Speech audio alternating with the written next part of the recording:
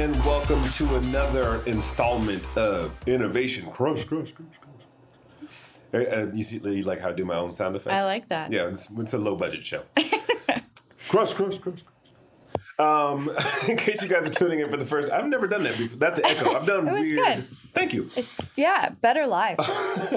In case you guys are tuning in for the first time, this show covers all things innovation, ideas, creativity, amazing people doing amazing things. And today I am here with the one and only MC, Molly Cain. Hello. Hi, how are you? I'm good. How are you? Good. Are you tired? Yes. You just flew in, I and did. Boy, are your arms and everything else tired. Dang. You took the trick right out from under me. I guess before we get started on all the gobbledygook I have to ask you about, Yes. How about you? How would you explain what a Molly Cain is? Ooh. Currently, she is 100% on a curious adventure. That sounded really cliche and cutesy, but I am spending all of my time in curious space.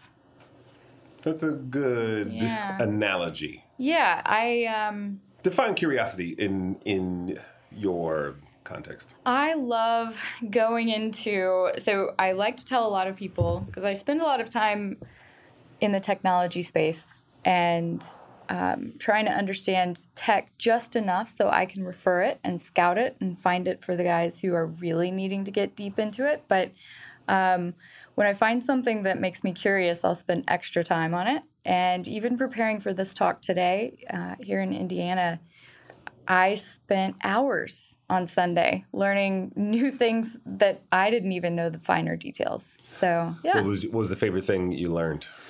I went into a deep dive project analysis of healthcare.gov, actually. Yeah.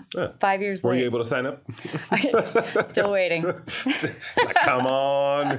You're actually just checking in on your application process. Loading. Exactly. Modem dial-up noise. So since you brought it up, we are here at the Day of Innovation in Indiana.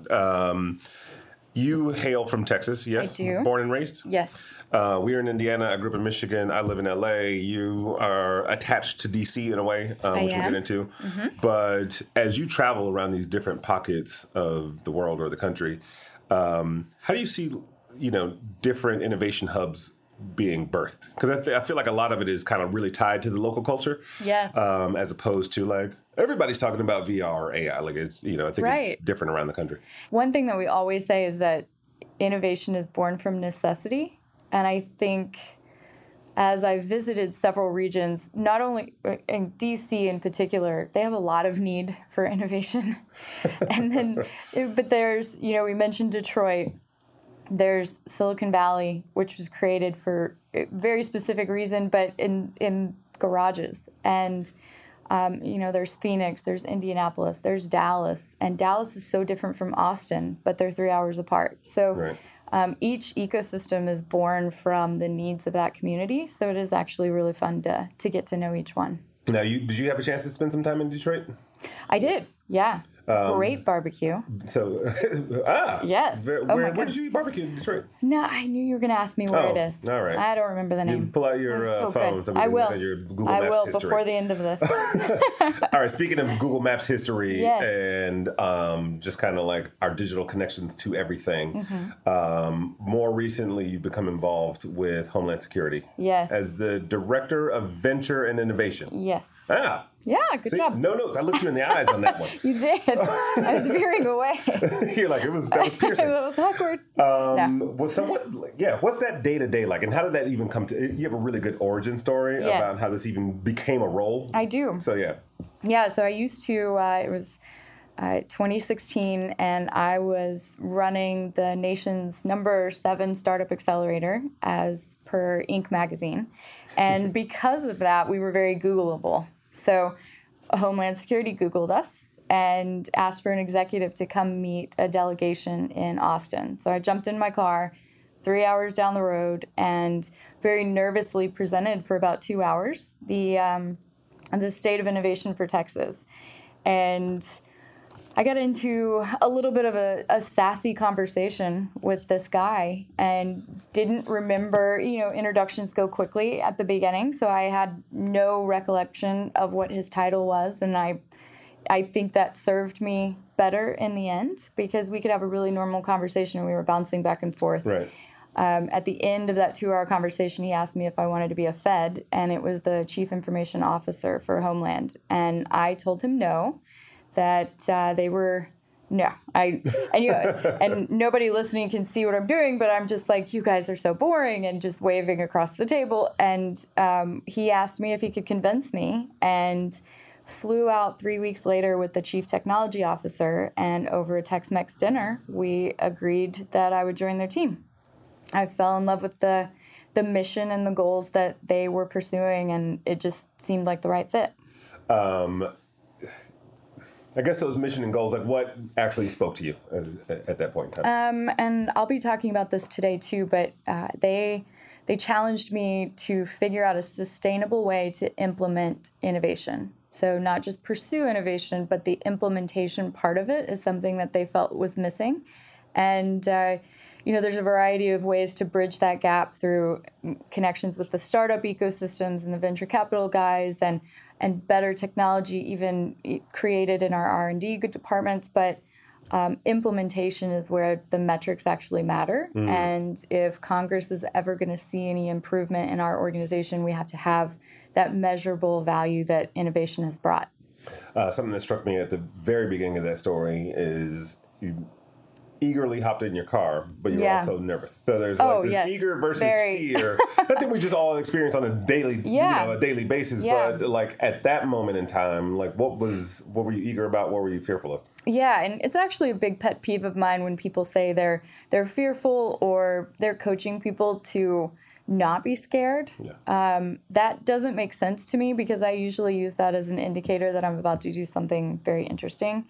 And if I'm scared of it, I haven't done it before. So I know that I need to. Yeah. Yeah. That's great. So we talked about this before, but this idea of implementation, and I love the fact that, one of the things I talk about is, not that I love what I talk about. I changed lanes in my sentence, and it came off as I liked it. It was good. No, but innovation is a process, right? Mm-hmm. The process is far more important than the end results, because you may set your eyes on a particular goal, but the discovery and the things that happen along the way. And you said that that's one of your key metrics is sort of like the implementation. But walk us through the process piece of what you do. So in very academic verbiage, I call it throwing noodles against the wall constantly. Very academic. Yes. I have thousands, and I'll use another analogy that my team always knows that I use, is I've got thousands of things baking on my brain plate. I actually have a plate with a brain on it because I said it so much, and one of my team members bought me one. Not a real brain. It's not a real brain, but it is. It has a beautifully drawn. I would have to call Homeland Security if you it would be an real... issue. Yeah.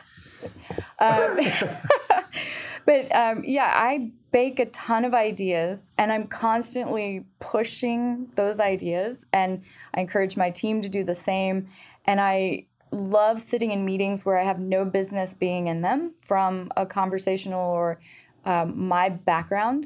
I don't know that much about drones, but if I'm sitting in there in a conversation with our executives talking about the requirements that they've got for drones or their big wish list, things like that, I can park it in my brain and I can go to a national laboratory 6 months later and remember that conversation and go back to it. So a lot of it is just constant pivoting, but in a higher level sense, a 30,000-foot view of, all right, that idea is not ready to come off the plate.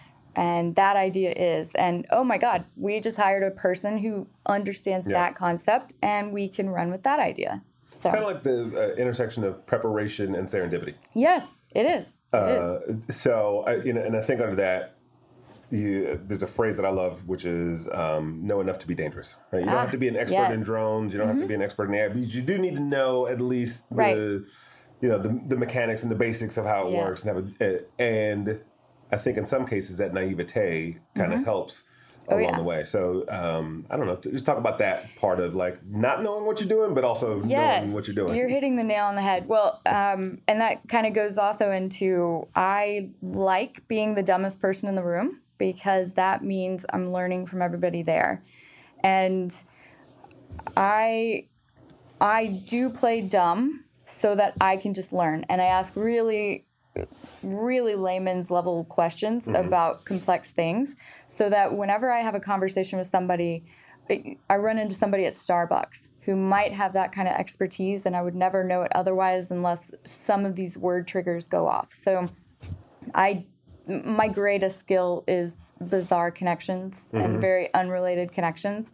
And that has served me very well because usually in a hierarchy and a bureaucratic organization, which they frustrate me so much, but I actually love spending time in them because they have a process of rank and procedures and formal, like they've drafted step 1, 2, 3, 4, and that's not how you get to the ultimate answer or the best answer. So I just kind of shop around and make sure the executives that I support have awareness of things that they would never have thought.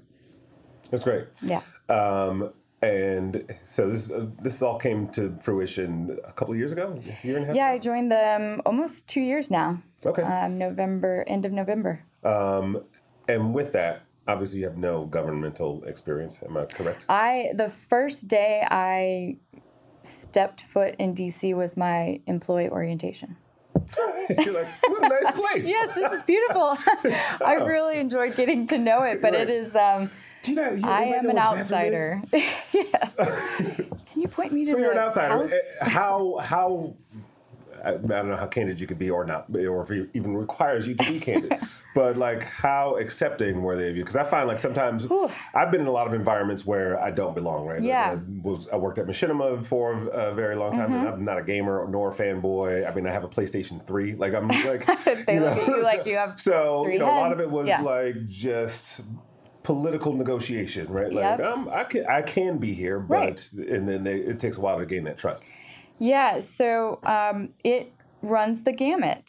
As you can imagine, people who really honor the process, whether that is, and it's usually social rule, I call those blue laws, the cultural laws that people who are very comfortable in their atmosphere, and there's nothing wrong with that, you just don't get further ahead, or you can't change an organization in a dramatic way if you're comfortable with the status quo.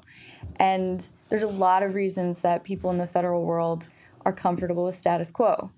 Number one being there's not that much motivation to make big changes. There's unfortunately no financial incentives like in a large corporation where you can have bonuses and equity and get your shareholders all excited. Our shareholders are critical, skeptical citizens of America, including us. And it's the most difficult culture to be in.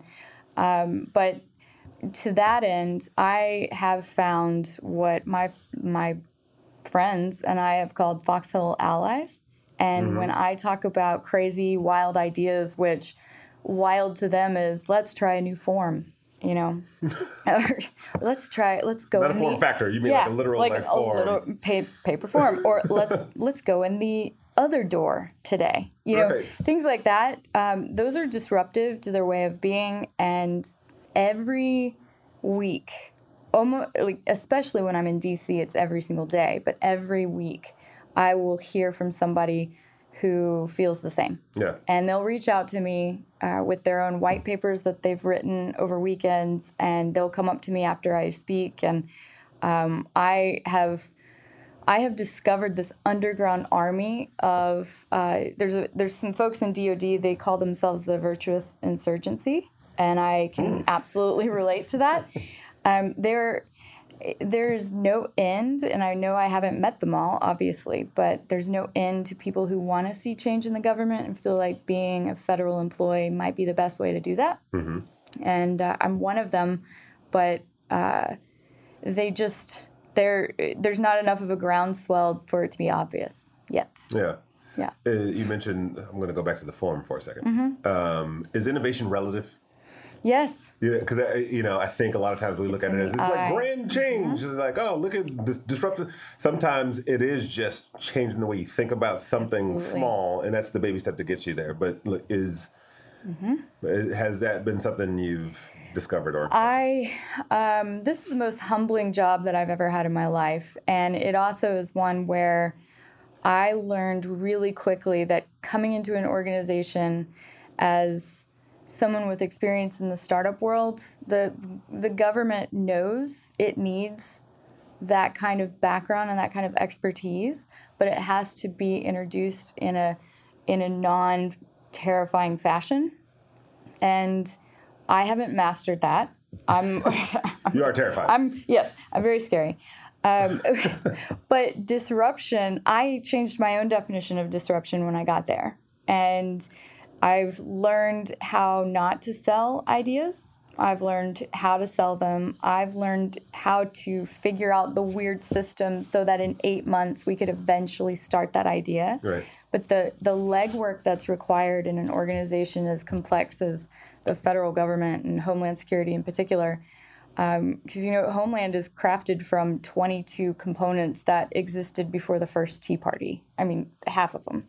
And it's long-standing cultures that have survived because it is a culture. So that's great. But then there's reasons that it hasn't progressed far enough in a lot of ways to a lot of us that are looking outside and those of us on the inside as well. And that's the part that we've got to disrupt, but we have to do it with respect and honor of the folks who were there first. Yeah, I mean, it's a lot of dots and stakeholders to connect. Dots and bridges, yes, a lot. How do you, I guess over the brief time that you've been there, how have you learned to navigate that matrix, right? Like, where's the starting point? Or is it different for everything that you want to try to implement? I have, oh my goodness, yeah, people listening can't see all the faces that I'm making. I have learned, who was it that said the quote, was it, I'm going to embarrass myself. It's like Ben Franklin, I found 1,000 ways that didn't work. 10,000 ways to not make a light bulb. Yeah, so 500,000 ways that don't work is kind of my motto.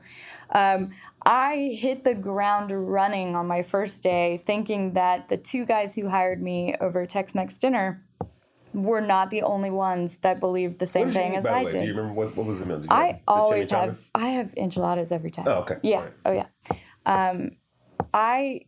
I thought everyone was on board with the idea, so I flew in like Luke Skywalker. And that is not, for anyone who's going to take a federal job going forward, don't do that. Yeah.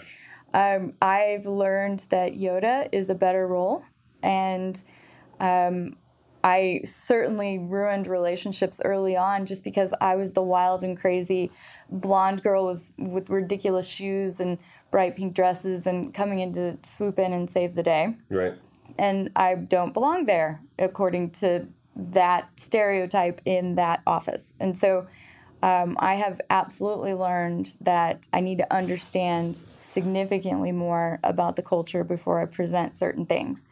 TEDx, for one, and I'm sure a lot of your listeners know exactly what that is, but that's new to people who have worked in the government for 30 years. They might not have ever, most of them have not been to a TED. Right. I believe, like Ted who? Yeah, who's Ted? Samuelson? We don't need more staff. He died 3 years ago. But so a win from that perspective was me just simply getting the license and then writing about it on LinkedIn. And I recruited people who are then going to be owning the TED event because I got the license and I found my other TED fans. Right. That did not work out how I would want it to. So, I mean, much like the talk I'm giving today is when your moonshot lands on the roof, that's exactly one of them. Is I wanted to see this beautiful, and I wanted to run it, this beautiful TEDx conference, TEDx DHS. That's a killer license. It's amazing. Yeah. I'm not going to see that one through fruition because it's going to take a year of documentation and approvals and things like that. Right. But now it exists, which is cool. No, it's funny. We when we were talking on the phone, we talked about like almost reframing the idea of what a win is, right? And I've had experience managing teams, and for every like one cool thing we get to do, there's 50 to 100 that right. we've just spent a lot of energy and time on, and it's disheartening.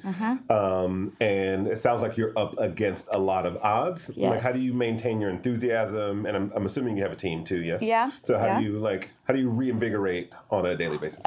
You are spot on. It can be really deflating, and I've learned, and I don't ever want to recommend this to folks, but I'm accidentally going to anyways, but if you tell the wrong person your ideas in a space that's heavily bureaucratic and very status quo comfortable, you lose them instantly. Yeah. If it's a really great idea, someone steals it, and then they don't call you to be part of it. And that sucks. And so that's happened a few times.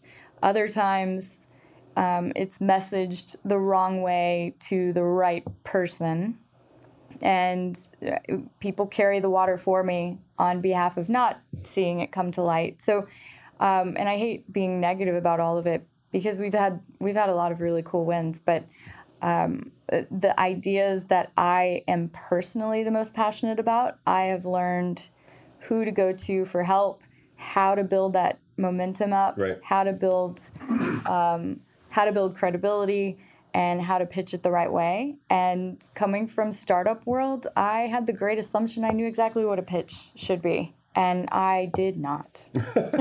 Well, it's like reading the room, but you have to learn the room. I had the pleasure of interviewing a friend of mine, Emily Chang, who recently became the CMO of Starbucks China. Oh, wow. And her first 11 weeks, she did nothing. They just sent her to different Starbucks to sit, observe, ask questions, see. It's like, you don't draft any ideas. We don't want to hear anything you have to say. Don't be cray, girl. But there is that balance. Like, you do want to go in and kind of show that you're valuable. Because the one thing I picked up on this is that, you know, your first ever, like as far as this practice inside of the Homeland Security, and you're, you know, in many ways, you're responsible for creating first evers. Right. So it's a duality there that's kind of like hard to. And I am, and I think anybody would approach it in their own unique way. So I'm sure there's other people who would have done it better or differently. For me, just the mere existence, like you said, just the mere existence that it came to be, and someone has this role. I unofficially recruited my first teammate and my first team member, and if I'm the director of venture, then I therefore called her the deputy director of venture. Well, we heard a lot of things about needing to fill out the forms and all the things. All the new forms. And there's process, apparently, that you need to go through with some of that. And she just recently moved on and up, which I'm very excited about, but she moved on and up to an industry role. And that role is now a permanent position on our team because we created it. Right. And it might not ever have been her in a formal capacity, but the next version 2.0, is. So that is a win. Yeah. Yeah. So we've got a lot of those that we've collected and we're excited about, and just starting something, and that's like one of the heaviest bullet points in innovation conversation, is just starting something gives you something to iterate. And that's what we're trying to do. That's great. As you talk about that, how do you keep your own set? Like, is there some internal practice that you do? For sanity? Yeah. Well, no, because it can be a nerve-wracking environment, right? Yeah. And I know the pains of bobbing and weaving and retooling and recalibrating and then going and pitching again and like all the hurdles. And I think we glorified innovation again as this end product. And like, oh, look what we made, right? And even in my book, I write about this idea of micro failures, right? It's not like you lost $10 million. Right. It's like every day there's a new thing that's just a small scratch that is an annoyance, and then they start to add up. Right. Eventually you have to like come to a place where you reconcile that internally, and that's what I'm curious about. No, that's a great question. Yeah, the micro failures are a daily thing, but they're also you've learned which way doesn't work. And I also describe my job as standing in the middle of a library every single morning when I wake up, and I'm pressing the books of spines and seeing what hallway opens up, what secret doorway goes in, and then I land in another library and I have to go down another wormhole in another hallway and that kind of thing. So it's not a failure to press the spine of a book and it doesn't open. It's just, that one didn't work. Okay, we'll try another one. It does pile up. It piles up when you really care about seeing change and you accept a role like this where you want to impact change. And I took the role specifically to work for these guys. And I love the passion that they exuded when they were telling me about their jobs. And no one goes to the federal government to get rich, ever. And I considered it, I didn't realize how important civil service might. Don't. Yeah, that's true. Edit that. Sorry. The federal side of civil service, not the political side. But I didn't join to make money. I joined to make a difference, and that puts emotion and passion into it. So when I have a stacked up set of learnings, and we'll put those in air quotes, I know when I'm about to be like devastated and frustrated, and meditation is magical. I love float tanks. Have you ever done a float? You know what? I've been invited to one several times and I haven't done it. Why? There was one that opened up like right around this corner from my house. Really? I finally decided to go and it was closed down. Yeah, they're not super popular, but they're wonderful. But I have been to a root beer float tank. Whoa. That's how I gained all this weight. That's amazing. I wish that was really real. Now it is. We just invented something. Someone needs I bet you introduce that to Homeland Security. Like, that's a win. They would probably be into that. Oh my goodness, too many beer jokes coming. But yeah, there's a lot of, federal employees have televisions too. And we see what people see. We see what our families see. My mom's quilting group has an opinion about my job. And bless their hearts, I love them all. But everyone has an opinion about how this business should be run. And I forgot that when I signed up for it. And then I remembered also I'm a citizen as well. So I care about what's happening on television too. That part makes this one of the hardest jobs I've ever had in my life. Because it's not just work, it's also our lives. It's my family's life, it's my friends, it's yours. Right. And especially with Homeland Security, it's one of the more polarizing topics out there right now. Oh, absolutely. So it wears on your heart, and I have to remember that I can do only what I can do, and I can do more if I do it with other people.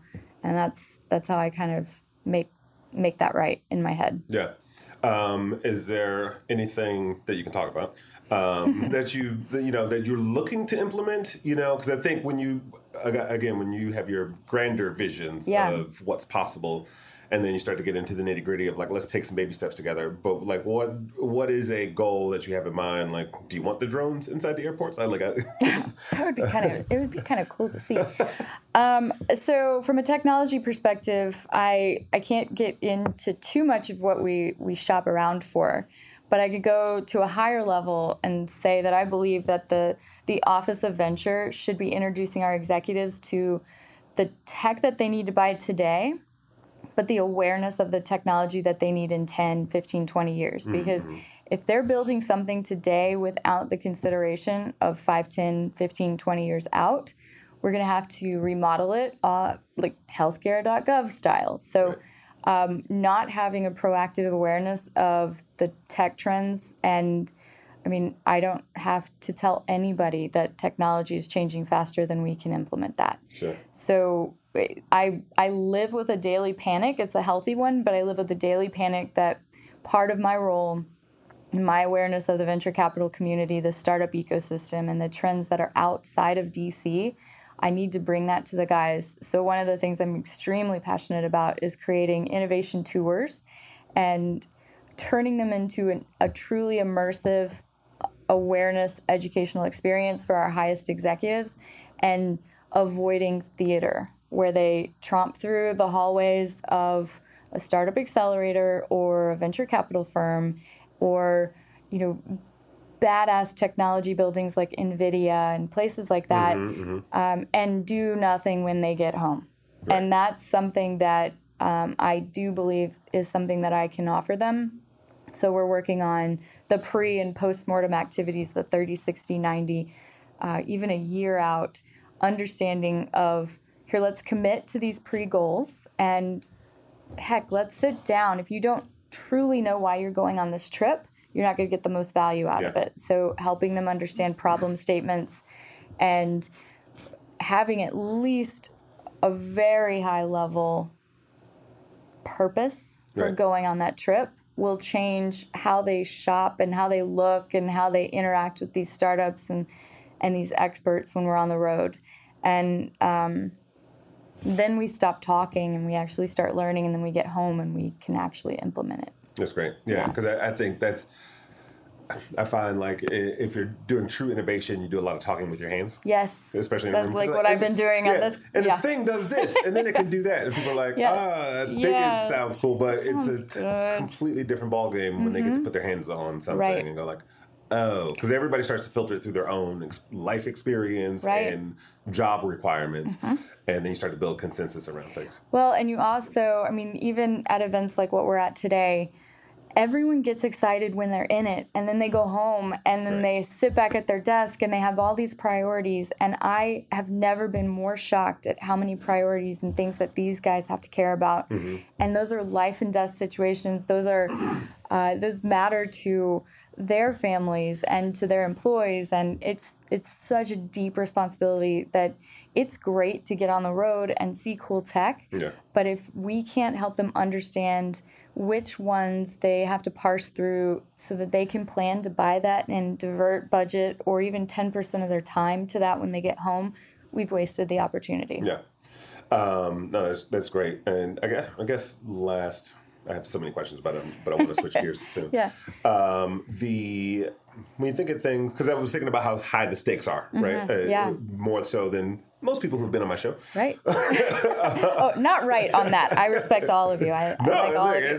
It's a real thing, right? Like if there's a failure here, it's not like, oh, somebody got into my Facebook account. This one could impact all of us. Right. Yeah. And so then I was making that comparison to sort of the Facebook breaches and things like that. But have you touched on like the social media environment of things and how that's sort of an entry point for some threats? So I haven't spent any time on it personally, but it is absolutely something. And interestingly, our highest of high executives are deeply connected to some of all the companies that you and I know off the top of our heads. And they have it from a learning and listening perspective, and not.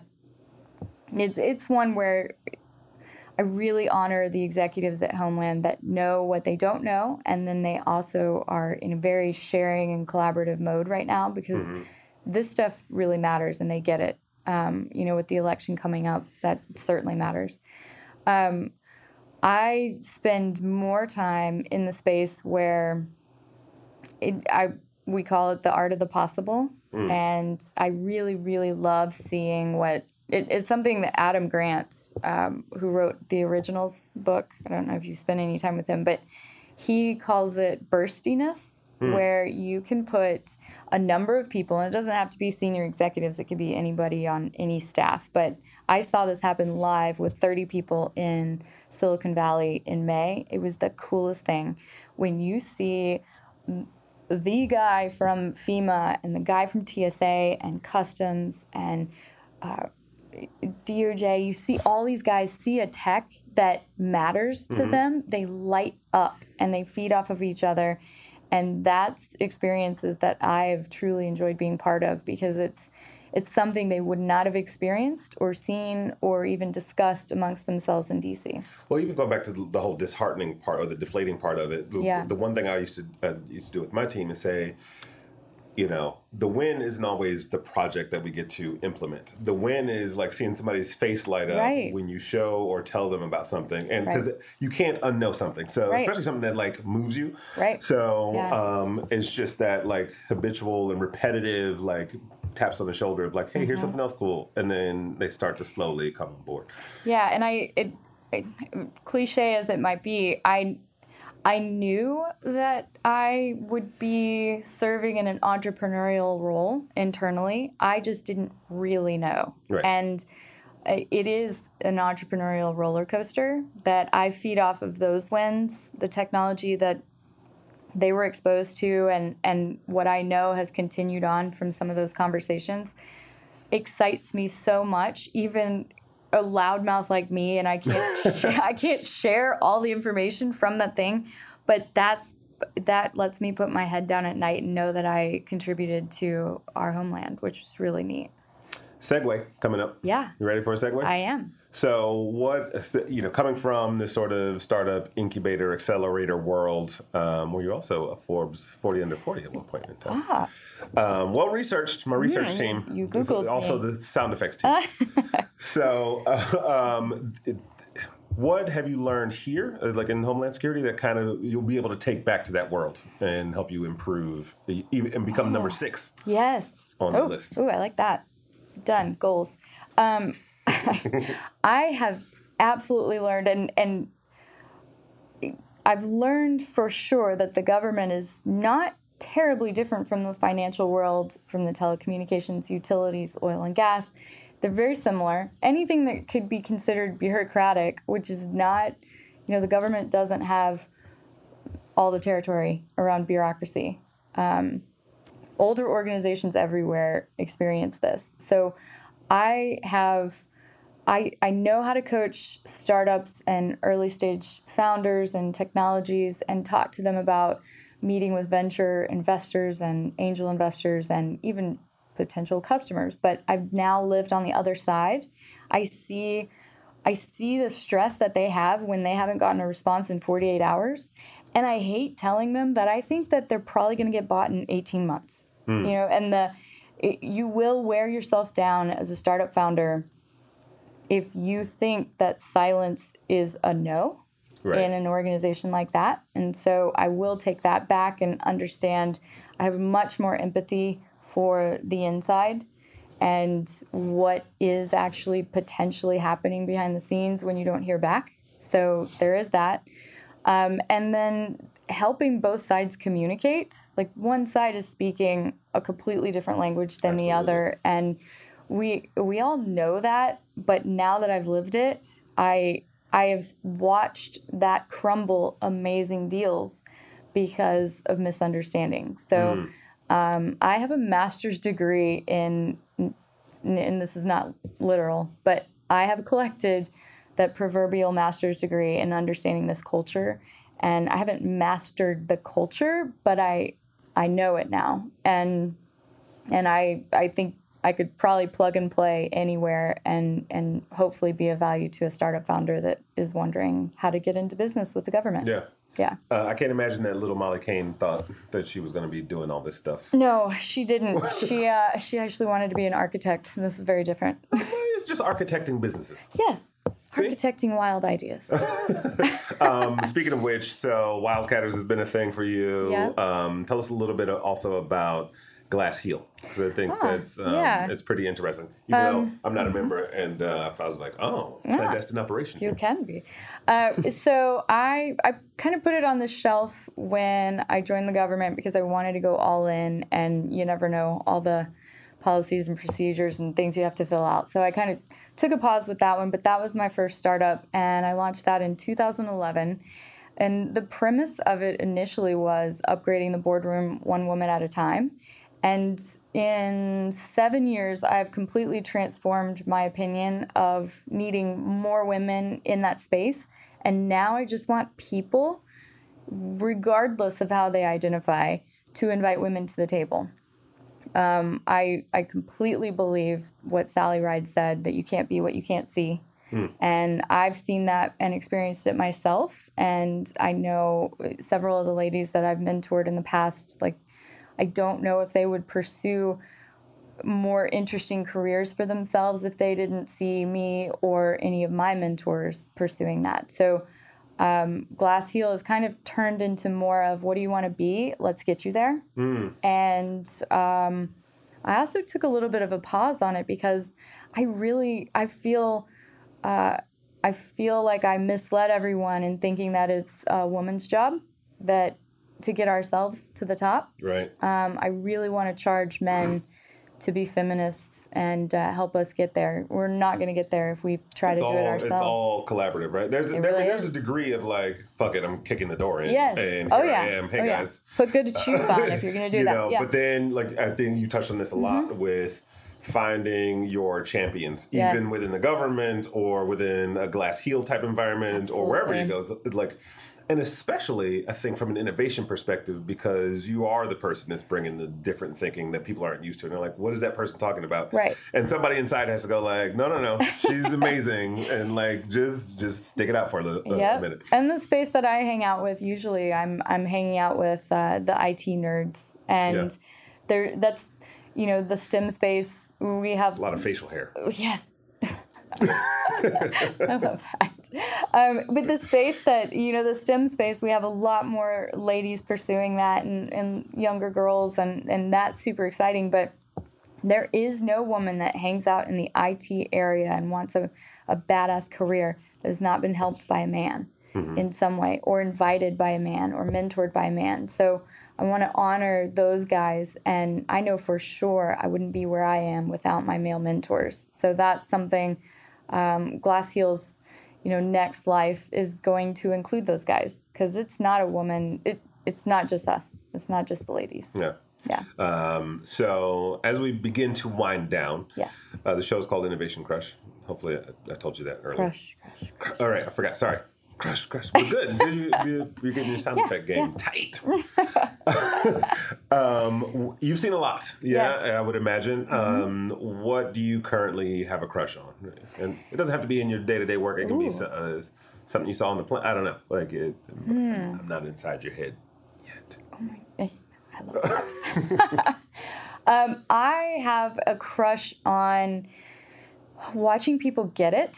And we talked about the burstiness, we talked about those things, but there's a moment where something clicks, and it's usually about, it's been clicking for me over the past 2 years, 5 years, since day one, where I knew everything when I was like 23. I was the smartest person in the room.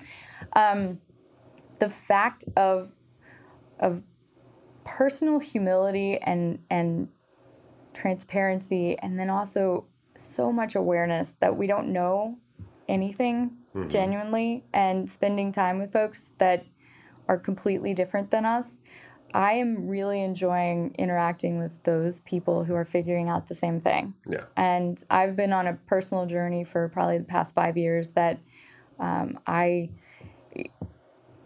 veering into a wormhole with this description, but my favorite place to be is the Amtrak train in the cafe, because it's between DC and New York. It is a 2.5 hour road trip with someone interesting. I will always talk to somebody. I've written a ton of blog posts about the unique things that I've learned. I became intimately empathetic with the teaching ecosystem and their industry when I met a 26-year-old teacher who was taking the train to New York to quit her teaching job and work for a startup because she was tired of seeing her colleagues kill themselves. Wow. Yeah. And I, we've stayed in touch. Yeah. And I just felt so bad. She was 26. She had taught for 3 years. That was it. And then you think about teachers who have taught for 20, 30 years. Like, what do they feel? What's heavy on their hearts? And so all of that gives me more understanding and insight and awareness of my own career But that's what I'm kind of nerding out on right now is meeting other people where they are. Well, something interesting just about the idea of curiosity and genuine curiosity, right? Like where you found a level of depth with this person. I'm like, oh, are the kids weird? Like it was like, oh, people are dying. And whatever that short span of time was, do you, and this is something I'm always trying to crack the nut on, do you think that curiosity is something that can be taught? I think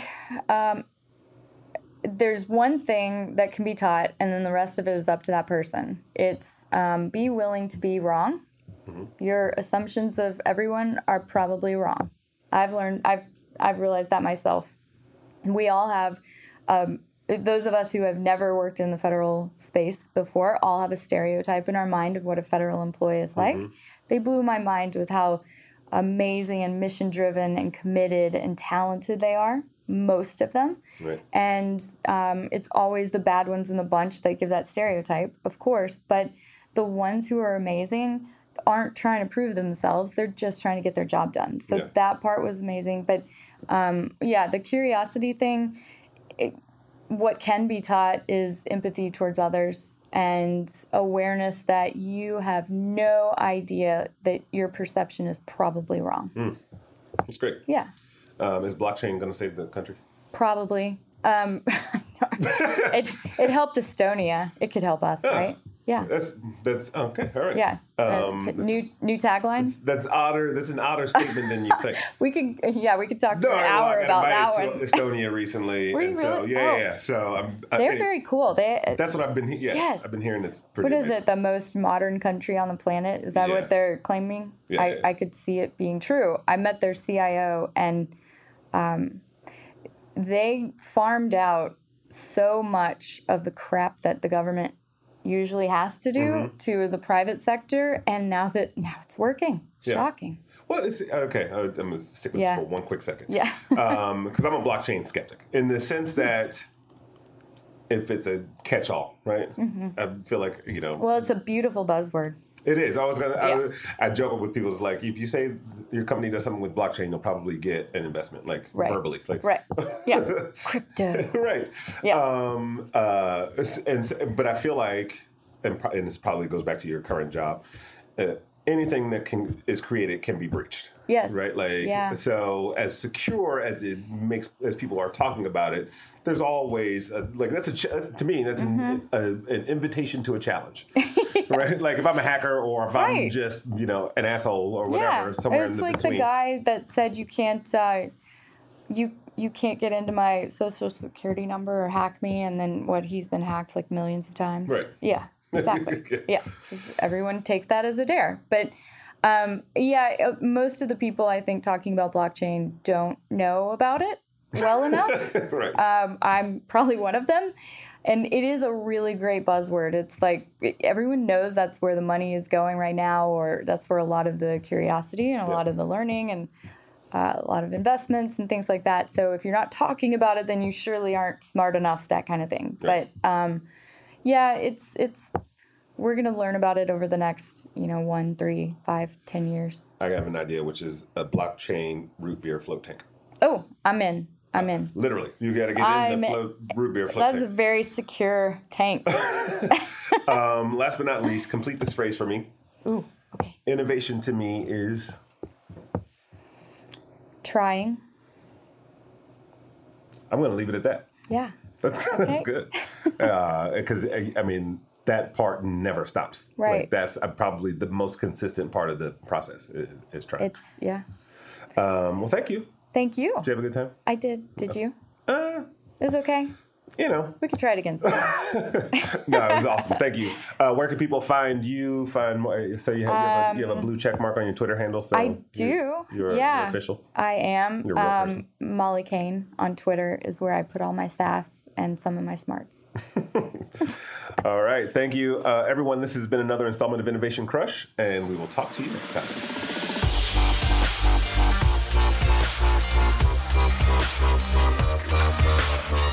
time.